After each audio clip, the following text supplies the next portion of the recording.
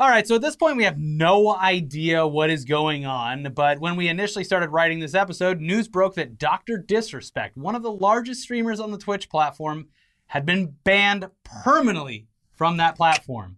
Again, as of the time of this, as we wrote this and filmed this, there has been no information given as to why this ban was handed down, but it's permanent. It's serious. There's something going on. Yeah. All we currently know is that it has nothing to do with DMCA as listed by various sources online. And but especially Slasher, Rod Bresla, doing it again. Best, most ethical games journalist around. Yeah. And friend of the show. Meanwhile, the Twitch ban has nothing to do with him playing copyrighted music or videos on his stream. It's not a DMCA, so it's not that. We don't know. There's a lot of theories going around even as we film this, but so far none have been confirmed. And even those that have actually alluded to certain things have been rapidly deleted by the people who have written the post. There was verified accounts that were deleting their posts. There was Reddit accounts that were deleting their accounts because they were relaying information. So nobody knows what's going on. It's very weird. So yeah, I mean, we have no idea what's going on. There's only a certain amount of theories that we think could possibly lead to such a high profile and immediate ban hammer being laid down on a massive Twitch channel. It has to be a legal issue. It has to be something like laws broken big time. You would think. But literally within the time of finishing the script and coming in here to film, it was the news where for the first time in, I think, Twitch history, subscriptions were refunded. Yeah. So very strange. Yeah. They are putting as much distance between them and Dr. Disrespect in as short a period of time as possible. Turns out, but no wasn't one's a doctor. Was not a doctor. Never got his license. He was practicing medicine for years on a major streaming platform, and turns out no license. That's why Malachi Love Robinson got his Twitch banned as well. He should have learned. No, but I mean, we're just gonna have to wait and see what plays out with this whole thing. The top comment on people watching this right now, there might be information by the time we post it. Yeah, by the time this goes up, you might know. Yeah. And we'll leave a top comment on this. We'll pin whoever has the news. Or this is something that could be wrapped up in the court system for God knows how long, with the only information coming out being from leaked internal information, which has already popped up and since been deleted. I don't know. I've never seen such a mystery. It's very weird because usually when people get, and canceled is like such a meaningless fucking word. We don't know if that's what it is or not, but like when that happens, it's usually public first. They had just signed a contract with him in March. He was pulling in what was reported to be tens of millions of dollars over the next couple of years. Seemed like it was a mutually beneficial relationship for both the doc and Twitch, and yet, just like randomly in the middle of a Friday, they're just, all of a sudden his channel's gone. People are getting refunds for their subscriptions. No one knows what's going on, and the few people that claim to know what's going on aren't saying what's going on, which is always strange. And if the people that did say and they're like, they got visited by the men in black who knocked on their doors and were like, get rid of these tweets. Yeah, some people are just like, look, it's actually even worse than what it sounds like. You're like, okay, well, then what is it? Can't tell you. No. So yeah. The rumors are like, this is all a ploy. He's going to Facebook Gaming. Just like, that's definitely not it. But, no. So, real wild way to end an already insane week inside of an already insane month, inside of an already insane year. What will be left of anything in 2021? Yeah. But yeah, look, I'm sure they have their reasons. I'm sure everyone has their reasons for shutting the fuck up in this scenario. Because otherwise, why wouldn't they? Like, Twitch, to a lot of people, looks really bad. When they do things like that, to children who don't understand how the world works. Well, so that's why it has to be a legal issue. And that's why it's most likely it's taking a while to come out, because whatever's happening needs to stay in its own bubble because of legal reasons, and that's why it's not being spread around. Because it could affect whatever the hell is happening. Any kind of exposure or outsider information or anything like that, you have what you're seeing here is a bunch of lawyers all covering their own asses. Yeah, and I've seen there's so many theories. None of them have any like real. They're all just based on nothing. Yeah. But there's the Me Too angle. Obviously, a lot of that's happening in the past week or so. Apparently, he was doing like some questionably racist shit or something. That could be it too. I don't know. But I mean, like another just completely baseless theory was just like, oh yeah, he was committing like tax fraud or something like that. Where Which, it's like, hey, wouldn't that be great? Yeah, that's how they got Al Capone. The fact of the matter, like, if it was a tax fraud issue, like, we would all be like, all right, cool. Yeah. See you over on YouTube, Dr. Disrespect. We don't know. Listen, if, DMX can come out of it, yeah, anybody can. Or Nicolas Cage. Yeah. A wonderful actor who had a lot of tax problems with the IRS. A lot of tax problems. But he started enough terrible movies that he worked his way out. Fixed it. He was in the Left Behind movie. Now he can afford his mausoleum. What's the guy from Demolition Man, the bad guy? And he was in Blade. Wesley Snipes. Wesley Snipes. Bad tax issues. Yeah, but beloved. Wesley Snipes took the rap. He's just like, well, I'm not paying that shit. So I guess I'll go to prison for a year. Yeah. I'm going to get in great shape in prison. And he did. I guess what we're saying is, I hope it's tax evasion. Yeah, victimless crime. It's still a crime, but a victimless crime. The victim's the government. Yeah. Yeah. Anyways, where do we go from here? Well, do we just launch into shitting on Quibi? Hey, Quibi. Is that what can break through from whatever the fuck is going on Twitch? Sure. Okay, look, Quibi has a lot of bad ideas. We all agree on that. And what we found out today about one of Quibi's last-ditch efforts to market their platform before the 90-day trial users exit that platform is clearly one of the dumbest ideas yet, right? But it might actually work. I mean, look, we've talked about, remakes and how 90% of them are stupid, forgettable garbage for years now. But one title in particular has had hardcore fans banding together to protect it from remake rumors. And that has been happening for a very long time. And now you're thinking, what I was thinking, Back to the Future. No, it is thankfully not Back to the Future. Yeah, as long as the original writers are still alive, Back to the Future will not be Not remade. a chance. Well, it looks like Quibi is crossing the non-existent virtual picket line, and they are going to remake The Princess Bride. Fuck. Yeah. Yeah, The Princess Bride, if you haven't seen it, you're too young. Maybe you're too young. Yeah. I mean, it came out when I was quite young. But it's an undeniable favorite of millennials, especially and Gen Xers. Especially older millennials and Gen Xers. Yeah.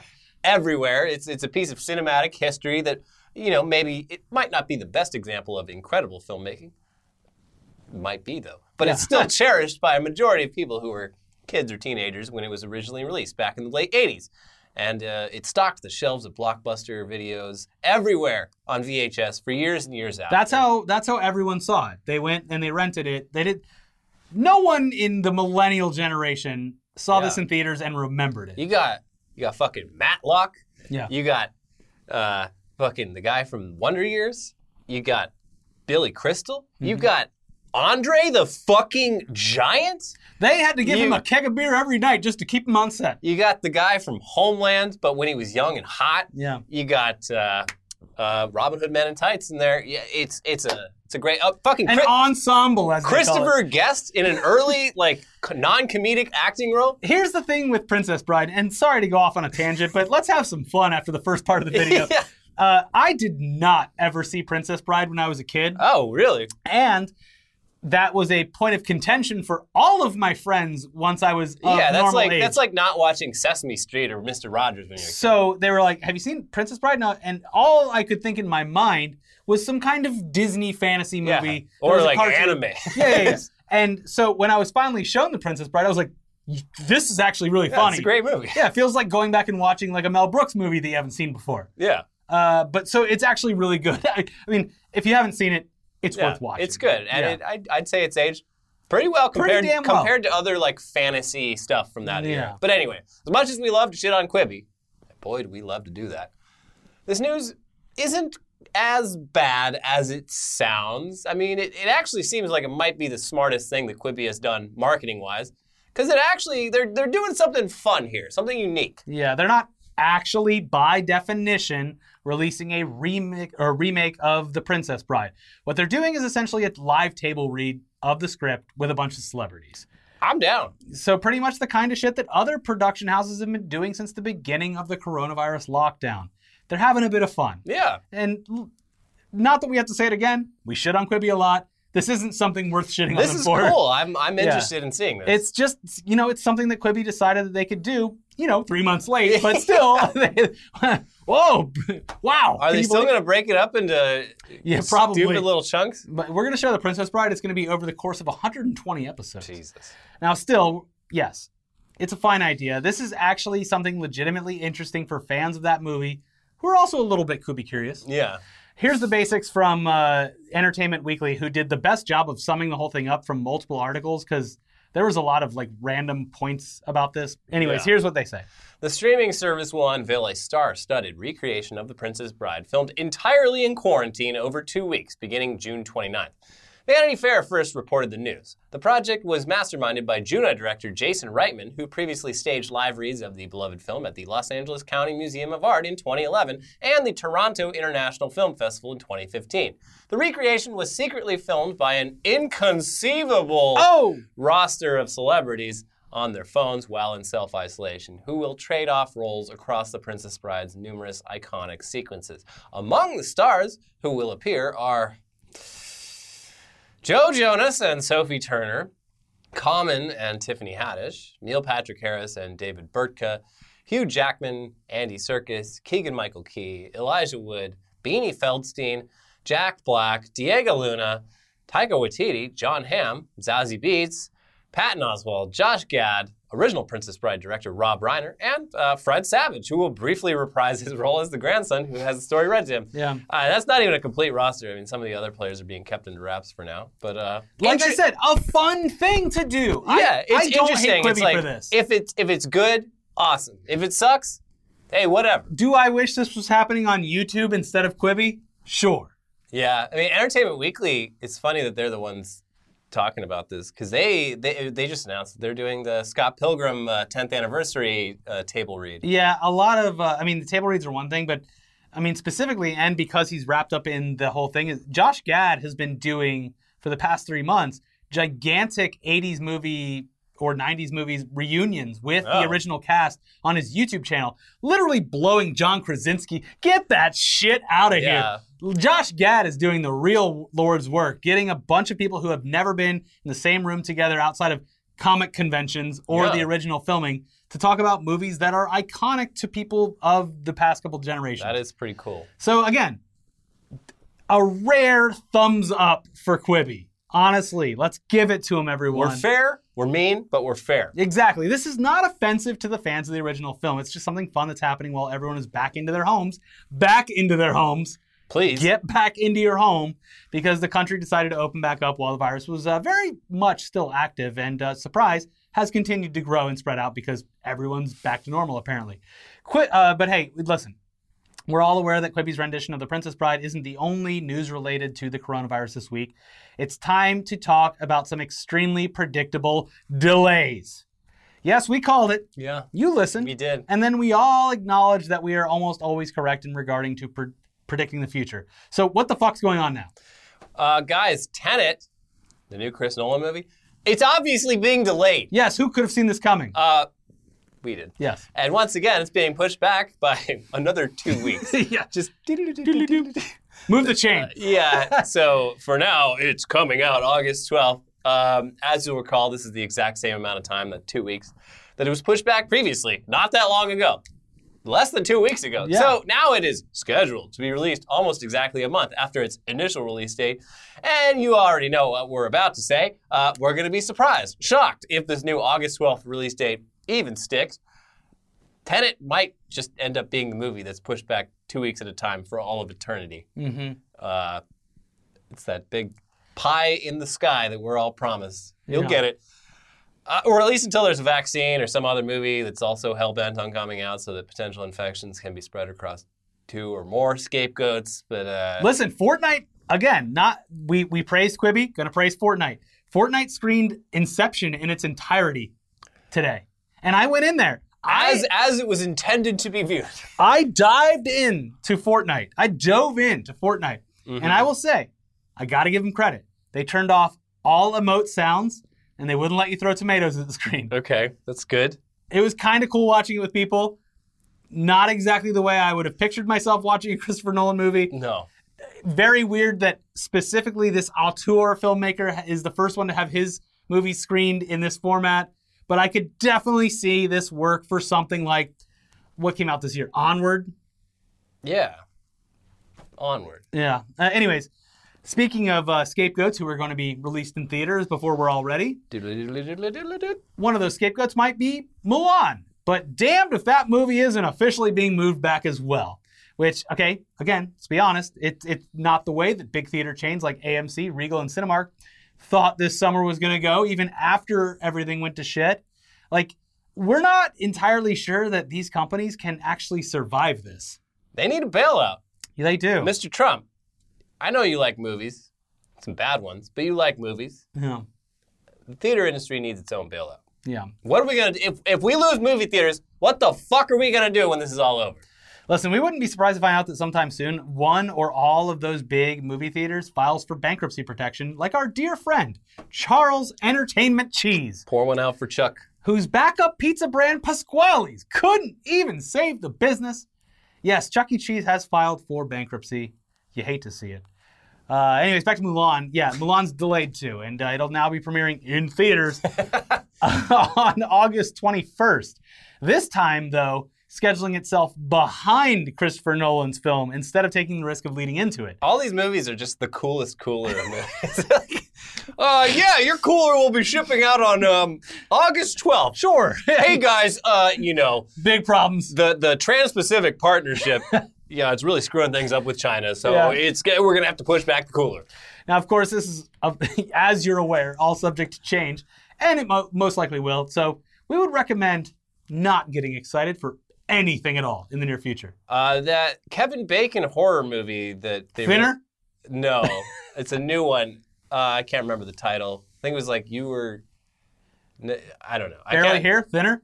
Yeah, it's supposed to be really good. Yeah. It's on VOD for like $20, so I haven't watched it yet, but from what I hear, pretty good. I kind of want to watch the new Jon Stewart movie. I don't anticipate it being very good. The poster looks fake. It looks like one of those fake movie posters in the background of a scene in a movie where they're like, we don't want to pay for copyright for a real movie, so put that there. Yeah. And the like reviewer quote at the top of the poster is just like, Jon Stewart is back.